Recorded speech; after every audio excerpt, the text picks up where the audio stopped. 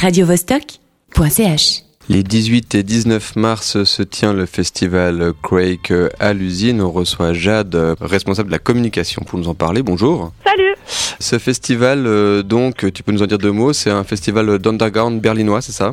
Ouais, c'est ça. En fait, c'est un festival qui est né à Berlin et qui est effectivement un festival underground, qui est très peu sponsorisé, qui est plutôt pas forcément un festival monstrueux, mais qui met vraiment le focus sur les artistes et puis à mettre en avant des artistes qui sortent un peu des sentiers battus.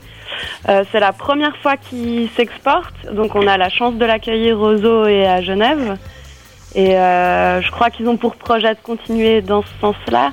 Cette édition à Genève, elle a été mise en place aussi en collaboration avec DJ Flush, qui sera présent le 18, et qui est en fait aussi le patron de Kill Kill, un très grand label de musique électronique berlinois, essentiellement.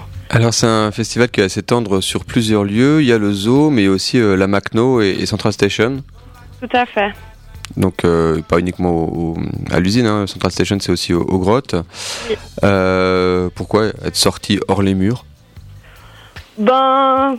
Pour redonner un petit peu cette idée de festival, Krake a aussi pour but, comme donc le Krake signifie la pieuvre, et puis c'est aussi un peu leur idée, c'est de s'étendre et de vraiment s'importer dans un endroit tout en ayant une espèce de, en se dispersant un peu dans plusieurs lieux représentatifs de la culture underground, et là pour le coup à Genève. Et puis étant donné que Central Station est aussi un vinyl shop qui fait pas mal d'événements et qui œuvre vraiment pour la promotion des artistes locaux et émergents, et c'était l'occasion de proposer une collaboration. Quand on parle de musique électronique, Berlin c'est incontournable ? Absolument. Oui, la musique électronique à Berlin, ça fait aussi ce qu'est Berlin aujourd'hui. La Kill Kill, c'est vraiment un très très gros label de musique électronique qui est berlinois à la base. Il y a tout un roster d'artistes, des artistes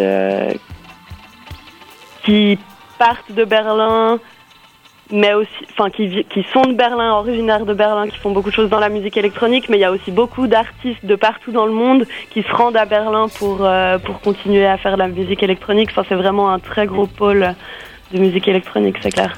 Sur ma fiche, il y a aussi marqué Mix en orbite. Il y a un artiste de chez vous qui va venir mixer à Radio Vostok.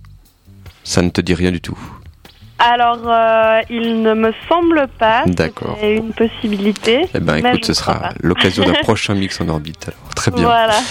Donc, ça se déroule ce week-end au Zoo, mais aussi à la Macno et à Central Station. Le festival Krake, on dit Krake alors? Oui, alors c'est une supposition, mais Krake parce que plutôt un terme prononcé à l'allemande, donc voilà, Krake.